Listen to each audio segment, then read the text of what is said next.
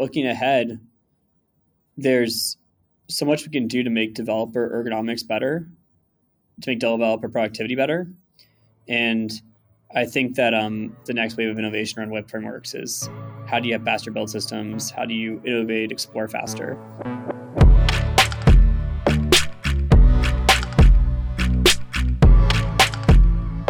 Hey everyone, and welcome to PodRocket. My name is Matt Arbesfeld, and I'm the CEO and co-founder here at LogRocket. And today we have a very special guest, Dylan Fields, who's the CEO and co-founder of Figma. Dylan, I think I've probably known you for 10 years at this point. I remember seeing a very janky prototype as you were trying to recruit me to drop out of MIT. But maybe you could start off and share a bit of what Figma is for the audience. Sure. Well, yeah. So I first met Matt, I think it was a good 10 years ago, like you said. And we were trying to recruit Matt first as an intern. And we're like, hey, Matt, you don't need to be an intern. You can just come over to Figma. Just drop out. He ended up taking the Teal Fellowship, which I'd done as well, and started an amazing company, which is now hosting a podcast that I get to be on. So I'm very glad to see Matt's success. But I do wish that we could have worked together at some point at Figma. Not gonna lie. But yeah, Figma is a collaborative design platform, and we try to take people all the way from idea with FigJam to design with Figma Design, making it so people can create mockups, websites, and more graphical materials. And then we go to production. And I think that, one of the big areas that we're trying to figure out is how do we make it so that we're able to better serve the developer audience? And so I'm actually really excited to chat with you today because this is something that we've been thinking a lot about recently is how to be better for developers. Awesome. And yeah, really excited to hear more about that design to development process, and actually an area I've thought about a lot as well, and what can be done there. Maybe, I guess, would love to go back to sort of your founding story. So you're from California, San Francisco area. It sounded like you learned to code in high school and then joined Brown to study computer science. I guess, when did you first get into programming and design? Yeah, I first started I think the first time I ever wrote code was probably fourth grade. I skipped third, so that's why there's a null there. But I had a friend in fourth grade whose older brother, kind of was able to show me some stuff. There was Scholastic, which I was able to use to get my hands on a basic compiler. I had at some point gotten a book on like how to program JavaScript or, like HTML for dummies. And so it's like these little things that could help me kind of like get access to it. But I didn't really have a compiler for a long time. Eventually started to get the chance to write a bit more C++, but didn't know the basics for a while. And so it was kind of a gradual thing from, yes, I was doing some stuff in elementary school, but until probably middle school with Lego Robotics. And there was sort of a graphical user interface you could use. That was actually, I think, really instructive for me to think about programming and different loop structures and conditionals. But then from there, I found you can actually have a more powerful way to do it with a sort of C interface as well. And again, I really didn't understand like all the basics at that point, but then going to high school, started to learn a lot more. Started to do a lot more web development in high school as well. I had been interested in design. A lot of my design exposure was coming from Neopets in the early days, which was like a virtual pets website. But the cool thing about Neopets was that the virtual pets were kind of like just the entry point. There's an entire market economy. There's like a website creation tool. It just kind of kept going. They had like everything you could possibly imagine, but like people thought it was about virtual pets, which was kind of hilarious. And through that website, I was doing like web design for guilds and stuff. It was pretty bad, but it was fun. And then in high school, started doing more with PHP, started making websites for friends and, websites for my high school and stuff like that. So was that, you consider that your first business? You'd build Neopets websites for Neopets goods like battle items and coins? And I don't think that I ever try to charge people for it. So no, I wouldn't call it a business.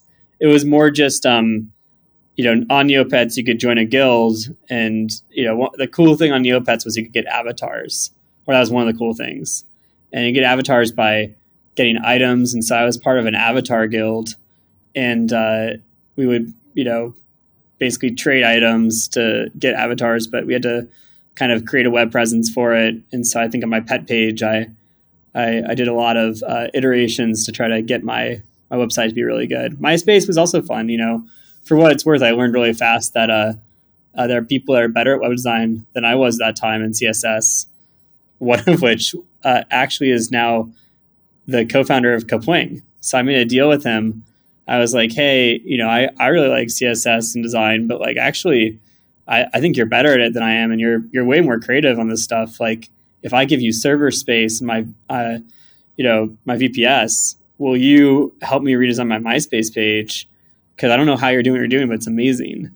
And so that, is the co-founder of Kapwing, Eric, who coincidentally is my middle school. And then we were buds. And so then now he's, making stuff in the creative tool space. It's like kind of wild looking back to all the little intersection points and people that, even at a young age, I was lucky to be surrounded by. You may have been the only person with a MySpace page that wasn't completely atrocious looking and flashing text everywhere. Eric also had a really cool MySpace page. I think eventually I took it down, though, his version, because it was sort of a form over function thing. He had made it so you couldn't actually get to any of the links on the page in the header. He had managed to figure out a way to get rid of all of the MySpace stuff and just basically make it a web page. And so At some point I was like, okay, this is really gorgeous, but I think I need to now go back and make this again myself. I also definitely studied I was trying to learn about computer security a lot. I was really interested in cryptography and also just how to do database stuff. And I was fascinated with some of the MySpace forums, and then also just doing a lot around robotics programming for FIRST Robotics, or trying to learn it. But honestly, probably not that helpful to my team, unfortunately. So cool. So then you went to Brown, and I guess 2.5 years, and you dropped out, took the Teal Fellowship to pursue Figma full time. Maybe I'm guessing you had a lot of projects throughout the years. How did you decide now is the time to drop out and pursue this, or what was that experience like? Yeah. And before Brown, I actually had another really good experience, which is working at O'Reilly Media. O'Reilly makes all sorts of stuff, but at the time they were really known for their conferences, computer textbooks with animals on the front. And honestly, it was just amazing working there because I got such access to, the warehouse, and they had sort of a used books rack where I could just go and it's not used, it was damaged books, but the damages were pretty low. So I could just kind of get these books and learn about these different CS topics, which was awesome. But went to Brown, studied computer science there, realized how much I didn't know, which was very humbling.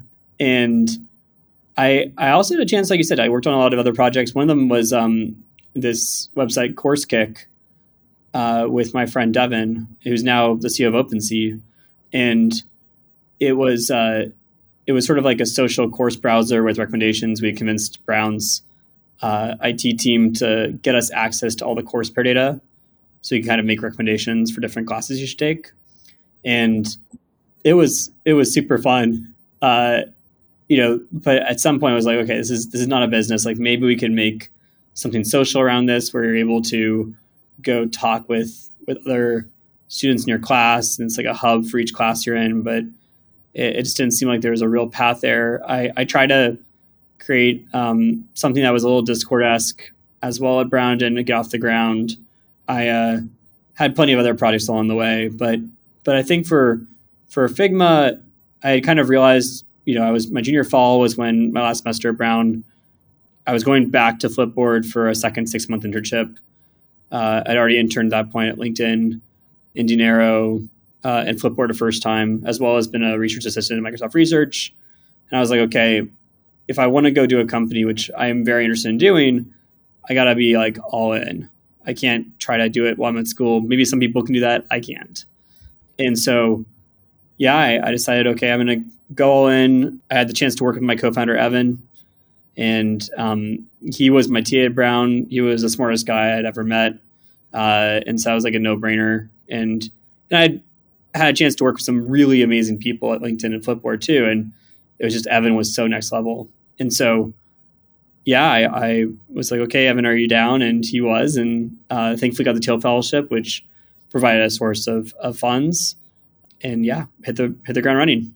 And at that point, had you decided on WebGL as sort of the technology you wanted to build around? I know there was drones in there. Like, what was it just, let's just do something? Or had you had a idea or hypothesis at that point? Yeah, I think, it's probably an anti-pattern. So I think what's good about our approach was that there should always be a why now for a company. And if you don't have something about the world that's changing that benefits you, that's not a good sign. And if your intuition is that there's something that you should build and you can't find that why now, it might be you still have to keep looking. Like a lot of times I think it takes a while to figure it out and to articulate it. For example, Twitter, I think for a while I couldn't articulate the why now of Twitter. Why could Twitter exist one year, but not the previous year? And I think one of the reasons why was that in the early days of Twitter, people were texting their updates. That's why you had 140 characters, because that was a text limit at the time. And that sort of like SMS and adoption of SMS as a way to communicate with the internet, that was important. And then I think another reason for Twitter was everyone had away messages on AIM. And so people had been trained with this idea of, I have an away message, I update the away message, and that was a behavior that translated into tweeting. So I wasn't able to articulate that, though, for like 4 or 5 years after Twitter launched. So I think it's sometimes hard to say it in the moment. Now, for us, there were all sorts of why nows for Figma, but the technology why now was WebGL. And I think we were kind of going with that framework of, okay, what other technologies are there out there? Drones is another one, like you mentioned. We thought, okay, drones, the regulatory stuff is just not going to be good, so we should not go into drones. And I think, it was a hard thing for example, Zipline to do. They had to start, in Africa before they were able to come to the States. And I really admire that team's perseverance. And ironic, by the way, because Zipline was another name we considered for Figma, but I digress. Anyway, so yeah, I think not the right thing to do if you're founding a new company, but ended up benefiting us because WebGL was such an important technology. Yeah, and I think, especially for technical folks, it can be a good framework. Like we started LogRocket because React and front ends was emerging and seeing there could be a lot of opportunity there. So that resonates. Yeah, I think it's a good source of hypothesis generation. I'm just trying to say, like, you should be willing to consider ideas that are outside of your why now framework too.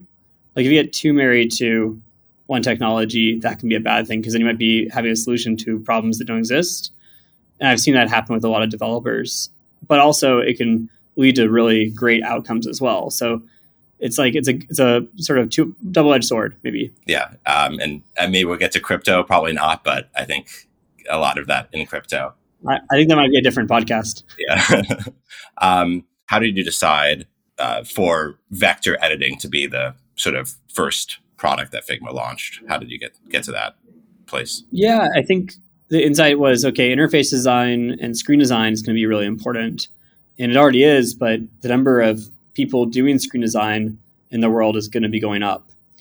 And I think we started to realize that as we were talking with different companies that were differentiating through design. And we just come from a decade where we had really changed from on-prem servers to cloud with AWS, from box software to the app stores. Developer tools were getting better, not as good as today. We can talk about that in a bit maybe, but I think that all these things were making it so that design was becoming the competitive differentiator. And companies were starting to really up their hiring of designers because users expected better design. They were coming from places like using Gmail or using Facebook.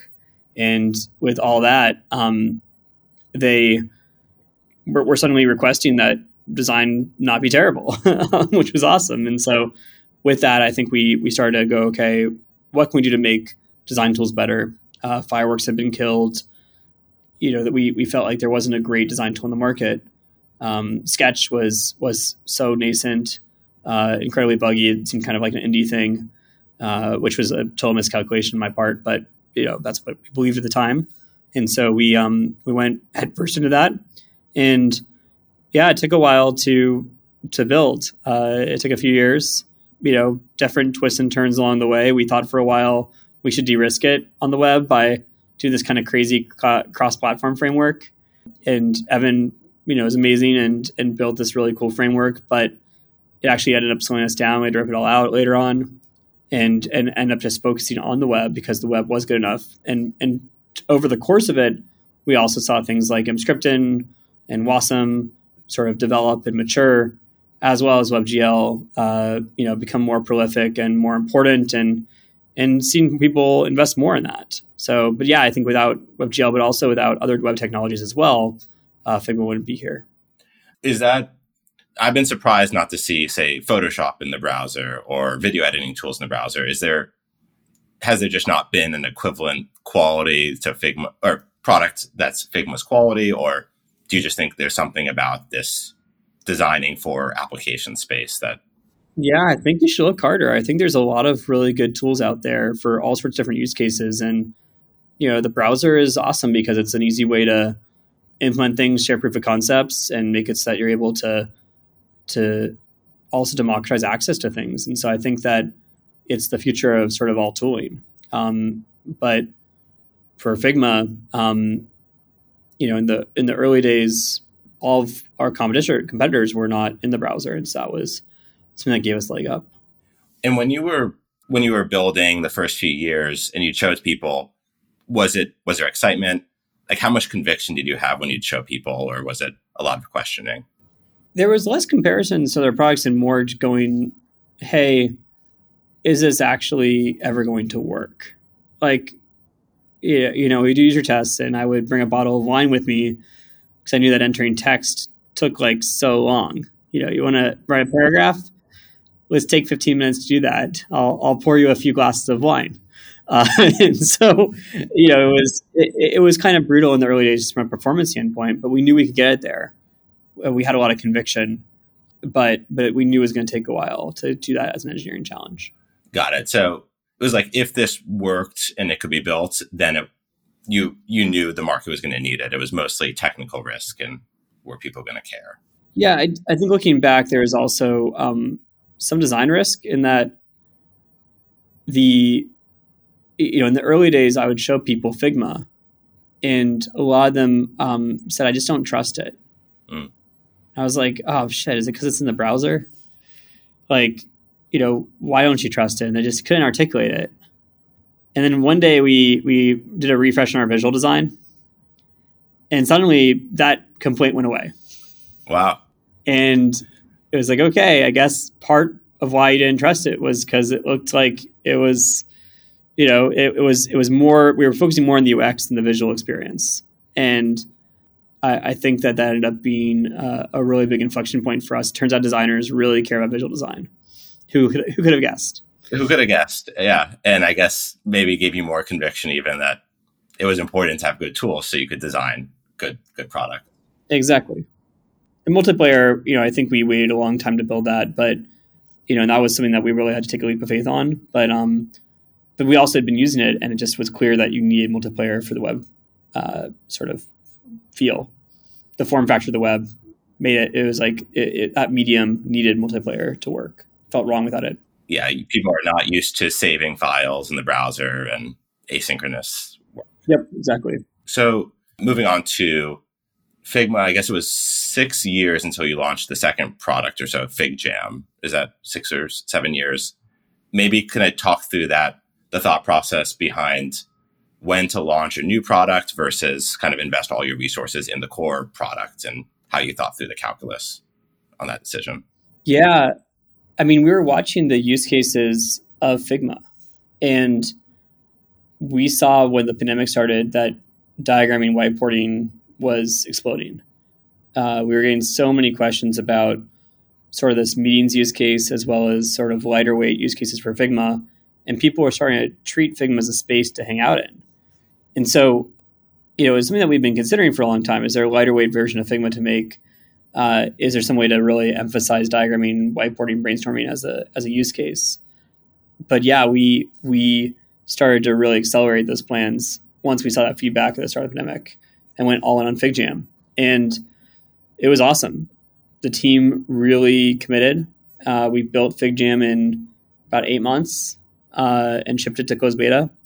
And it's now a really meaningful part of our business. We started monetizing earlier this year, the product. And it's been amazing just to see how many teams around the world now are using this as the way they whiteboard, the way they brainstorm. And I think we're also really excited about thinking of it as a sort of platform, a visual platform. And how do we make it so that we're able to bring more visual content and connect more applications into FigJam too, because that can be useful when you're brainstorming to have all that information at your fingertips. And so, yeah, I'm quite excited about the future there, and also to complete the vision from idea to design to production, because I think that entire loop and that process is sort of the one that's the box we're in for Figma. And we're trying to figure out how do we make this entire software development lifecycle better. And it starts with an idea, but it ends with code. And I think that Figma is still not as good as it could be at going from design to code. Yeah, so let's talk about that. I know our development team, they're in Figma all the time, talking to designers, getting sizes, CSS, colors. What do you see next in that space of design to development collaboration? What are the challenges? First of all, about a third of our users for Figma are developers. And so we have a lot of developer users at Figma. And when we look at their satisfaction for Figma compared to designers, it's much lower. And I think there are core problems about, first of all, like how do I select things? How do I use Figma as a product? Some of them are very foundational, but also how do I use this alongside the tools that I love? How do I use this in the context of my design system? How do I use this to go to code and speed up my workflow? And we're trying to take a very holistic view of all the challenges I mentioned, plus more, to figure out a new way for developers to interact with Figma. And yeah, we're spending a lot of time on that right now. So pretty excited. I think that it's just really important to have really good developer ergonomics, not just when you're coding, but also when you're going from implementing design. And I think if we can bring those richer primitives to product design, that can help streamline design to production.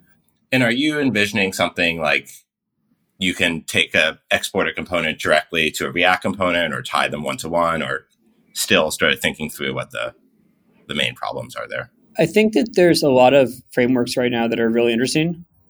I think that React is one of them, certainly. But I actually think that there's a bunch of frameworks that are starting to come out that will provide a challenge to React, which has, I think, been needed for a long time. And it's great to see the space get more innovative. And so I hope that whatever we do and solve, we can solve in a general way, and hopefully do it in partnership with our ecosystem and developers to figure out how to make those bridges. But yeah, I feel like looking ahead, there's so much we can do to make developer ergonomics better, to make developer productivity better. And I think that that's the next wave of innovation around web frameworks is how do you have faster build systems? How do you innovate, explore faster? Like one thing we're talking a lot about internally right now are frameworks like Quick and Remix. And it's cool to see just the pace of development that's happening in the web ecosystem now. Where do you think developers are, I guess, wasting time or there's like opportunity to save them? Is it in like the component building itself, the testing, what's the low-hanging fruit for where people are wasting time? Yeah, I mean, I think that all the things you just mentioned are definitely part of it. And I think it's, there's the web development part and there's like the Figma to code part. I don't think Figma should ever be like a one-click code generator, probably. The needs of our users are too complex for that, unless the technology gets so good that you can start to do that and save people a ton of time. But I do think that Figma should be able to help with that journey.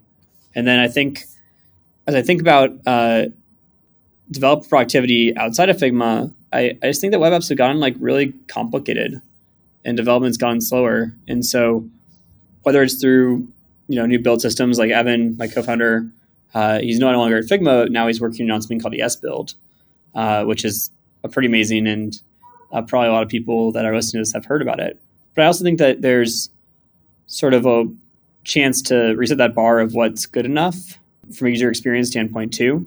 And for example, like I believe that the entire web should be fast and real time and secure. And also probably, one thing that we're not great at Figma yet, but one thing that the web should be going forward is better at offline. And I think that as you sort of layer those requirements on and think about what you need as a system holistically for development, you kind of think about more about what's on the edge. You think more about just sort of declarative approaches. I think that there's a lot that we can see over the coming years in terms of improvements in web development. Do you see a world, and there's been kind of an explosion of these low code, no code type tools, like where designers themselves can actually get code into production and developers can work on, say, some of the harder problems? Or do you think like there always will be the professional developers will be needed for every type of application? Good question. I think that always is a long time. And I think that, if you were to teleport back 30 years ago and try to explain the world of web development today to someone in 92, that would be a very hard task, right? So what does the web look like in 30 years? Like, gosh, I think we can only start to imagine. I think it's maybe a little bit easier to imagine what it looks like in 10 years. I think that developers and designers the edges between them are becoming more blurry. I think more designers are learning to write code. I think more developers are learning to design. I think that both professions need to figure out how to work more closely with each other. And yeah, if there's a way to automate part of the work, I think that, hopefully that can be done to enhance the end product, the work product, rather than replace people. I think that there's a path to both those futures that I could see, but I definitely want to work towards one where automation serves designers and developers become better craftspeople and to express themselves in new ways in collaboration with technology versus trying to, get rid of designers or get rid of developers or something like that. Yeah, I remember using Dreamweaver back in 2004, where you would code and you'd see it update on, like you'd see the visuals and you could drag the visual to change the code. I guess, do you see a future like that for Figma where you could actually, like you're generating code in real time and it's all synced to an actual code base? Or is that sort of, you see those as clearly separate concepts, your design from your code base? So we've explored that, and a lot of our customers that are more on the product side, I don't think they want that yet. I think that their needs are more sophisticated and they need things that are more on the component level.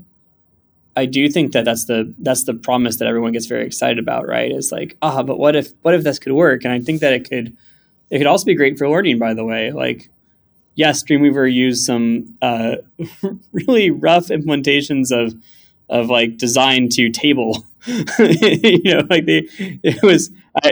I learned more about the table element than anything else from Dreamweaver, but I also learned about other things too. And I definitely, by studying the code output of Dreamweaver, that was a way that I learned about some aspects of web design and HTML and CSS.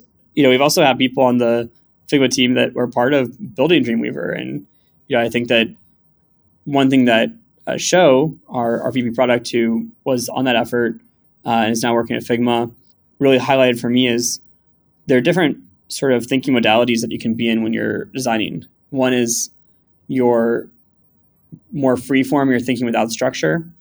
The other is your being more structured in your thinking from the start. But they really are different ways to go about a problem. And I think that Figma is more freeform and you add structure later on. And I think that kind of if you're trying to go more in a Dreamweaver direction, you really need to start with more structure. And I don't think it's where we're at currently. Can we get there? Certainly. Do we want to get there right now? That's not our immediate focus. But I do think that there's a lot we can do before going all the way from press a button and you get code. Before you go do that, I think there's a lot more you can do to make the design to development handoff better in Figma and make it so that designers and developers can work better together. So yeah, that's what I'm excited about for the year ahead. I guess for folks who are, probably many people here are in Figma and they're maybe sort of at a one-on-one level, like they're creating designs and they're sort of developers go in, they look at things, they try to recreate it. Are there things in Figma that you recommend people start using, like the design systems, or I guess how do you see kind of leveling up one's usage of Figma to start improving that collaboration process today? That's a great question. I think first is just visual fluency. I think it's exactly what you said of making things that you're seeing, or go and try to build your favorite mobile app, for example. Take a screenshot and recreate it. And then once you have that visual fluency of how to use Figma, I think there's all sorts of optimizations you can do. Yes, design systems is one, auto layout's another, but there's just so much that's already there and so much coming too. Our YouTube channel, I think, is a good place to start. But also there's a lot of stuff on YouTube. And if you start to sort of search for functionality in Figma, I think you'll be surprised at how much you can find. I think also the Help Center of Figma is something that we try to do a lot to always have that very updated. And so hopefully that's helpful too. Maybe switching gears a bit, most of the audience is developers, and we all have ideas of companies we want to start. And there's a lot of new stuff now coming out, like AI systems, crypto, new things like all the frameworks you mentioned. How would you help someone think through, like, do I start a company? Do I quit my job and start a company? Or like in this, when do you sort of suggest someone do that versus kind of stay and build something as part of a bigger team? I think most people that start companies are obsessive about the idea that they have. And for us, it was like a sequence of ideas. But I guarantee you, and I think you saw some of it, we were obsessive about each one along the way. So if it's kind of like a nagging thought in your head of, one day maybe I should start a company, it could be fun. But you're not like waking up every day going, oh man, there's this thing I want to build, or there's this technology I want to explore, and the only way I can do it is start a company. Or this person I want to work with. Like, I think, probably hold off until that is the case, because it is such a huge commitment that you're making. I think that if you're doing it, expect to do it for a while. I'm very thankful for the Teal Fellowship that we both were able to enjoy, which gives you 2 years of funding, $100,000 over 2 years. It's dispensed monthly because, people that get it are typically under 22, and you don't want to give those folks like a big lump check probably for a lot of 20 to 22-year-olds. Some of them I think would be fine, but others not so much. They're like, what if we put it all in Bitcoin? Which maybe some Teal Fellows have done along the way, but anyway, I digress. But I think you want to have that time to build a company. I mean, if we had thrown in the towel 6 months in, and said 6 months is our evaluation point, is it working or not? If not, let's go and do something else. For me, go back to school. For Evan, go accept any of the 1,000 jobs that he was being offered. I think if we had evaluated that 6 months in, we would have certainly not ever gotten to where Figma is today, because we just had not much to show at 6 months. We had a lot of prototypes, but nothing that was like, here's our clear direction. And it was like a harder point. And it wasn't, we didn't start charging until 5 years in. And by the way, I hope that people don't take away from this conversation that you should wait 5 years to charge or wait 3 years to launch. Like, all the canonical advice about getting out there, iterating quickly, and moving fast, I think that's the right advice. And when I see companies that are taking 3 years to do what Figma did, I really get worried about them. I worry about the team's morale. I worry about their ability to actually get a read on the market. I think we're very much the exception, and I worry people sometimes think that we're a new rule or something, and we're really not. But anyway, yeah. So I think it's like you want to make sure you have the money to support your path and to try to iterate over time. And I think I would suggest a partner. There's some people that can go it alone. I don't know if I would have been one of them, and I definitely could not build Figma by myself. But even if I was doing another company by myself in 2012 when I started Figma, I don't think I could have done it from an emotional maturity standpoint. Even having been through the journey now, if I was to start a company today on my own, I think it would have been very tough. My wife is a solo founder, and I'm just so impressed by her, the fact that she can do that. So it can be done, just like it's really rough. Yeah, especially to your similar LogRocket, it took us 2.5 years to really launch and get conviction around it. And during that time, you just always have that existential, like, what am I doing? And having the partner helps a lot. And also though, Matt, like I remember when I visited you in Cambridge, and you had within 2 to 3 months of starting a demo that you were showing people and getting feedback on. That's true. Yeah, getting feedback early, and for us it was though people would say, "Oh, to your point, like I don't know, can you actually do this? Will this work? I use so and so." So there's still you still have to kind of push through some of that skepticism, I think, if it's a new idea. Yep, totally. I guess on the counter side, now funding's getting tighter. There may have been folks who raised a seed, even Series A, and have been at it 2-3 years. Like, when do you say wave the white flag and join another company versus persevere? Or how do you help people think through that decision? Well, if you're an amazing founder with an amazing team and you're ready to wave that white flag and join Figma, call us. We're acquiring companies that are, if the team's amazing, and doing the acquire route. But no, I mean, I think that the best founders persevere a lot of times, but also they're very honest about where things are at, where their team is at, where morale is at, and I don't think there's any one answer here. There's no one framework to make that decision. It's a huge decision for anyone to make, just like it is a huge decision to drop out or start a company. And so I was trying to give some guiding principles earlier, but they're not holistic. And, I think there's so many ways to do a startup, and the rules are, there's always an exception. And the exceptions are the ones that drive the biggest outcomes often. So I think that for funding right now, yes, it's harder. If you're in a seed stage, it's very different than later stage. If you're seed stage, there are still things that are getting funded. If you have traction, and you're growing and your retention's good on consumer, or more software, that's a really good sign. And people will definitely be taking your calls. Warm intros help a lot, especially warm intros from founders. And I think getting the right connections to the right VCs is hard from a networking standpoint, but very possible once you're kind of in and know people that are connected to VC. It only takes a few folks to get those warm intros and be able to raise a round. If you do raise a round, do it in parallel, time box it, don't let it drag on forever. Otherwise, it can be a huge distraction for you and your team. But also, I think, have a point of view of how much dilution you want to do. And I think it's really tough for founders to figure the right thing out, but there's sort of a spectrum of, on one side, raising a lot of money so you feel safe and you have that psychological safety to go and be creative and innovative and do it for a long time. And the other side, raising just enough to get to the next round. And some people are more comfortable playing it close to the vest. For Figma, we always raised a little bit more money than we needed, but the expense of that is dilution. And so you're going to have to decide for yourself what's right for all that. And it's been, I think, a lot of successes have been teams that first idea doesn't work, second idea doesn't work, third idea, even at scale. Like I was at Meteor that pivoted to Apollo and is now doing really well. And then we all, like, Segment started as a whole different thing. We know Slack. So I think I remember crashing. Segment was a bunch of MIT people plus one RISD, and I was friends with them when they were starting Segment, when it was Classmetric. They were trying to do an education thing, get metrics on how you're performing as a professor or whatever. And it was brutal. Like at some point they showed me, hey, I've got this, we built this thing over the weekend, calling it Segment. What do you think? We launched it in Hacker News and people seemed to really like it. I was like, oh, cool. Good for you guys.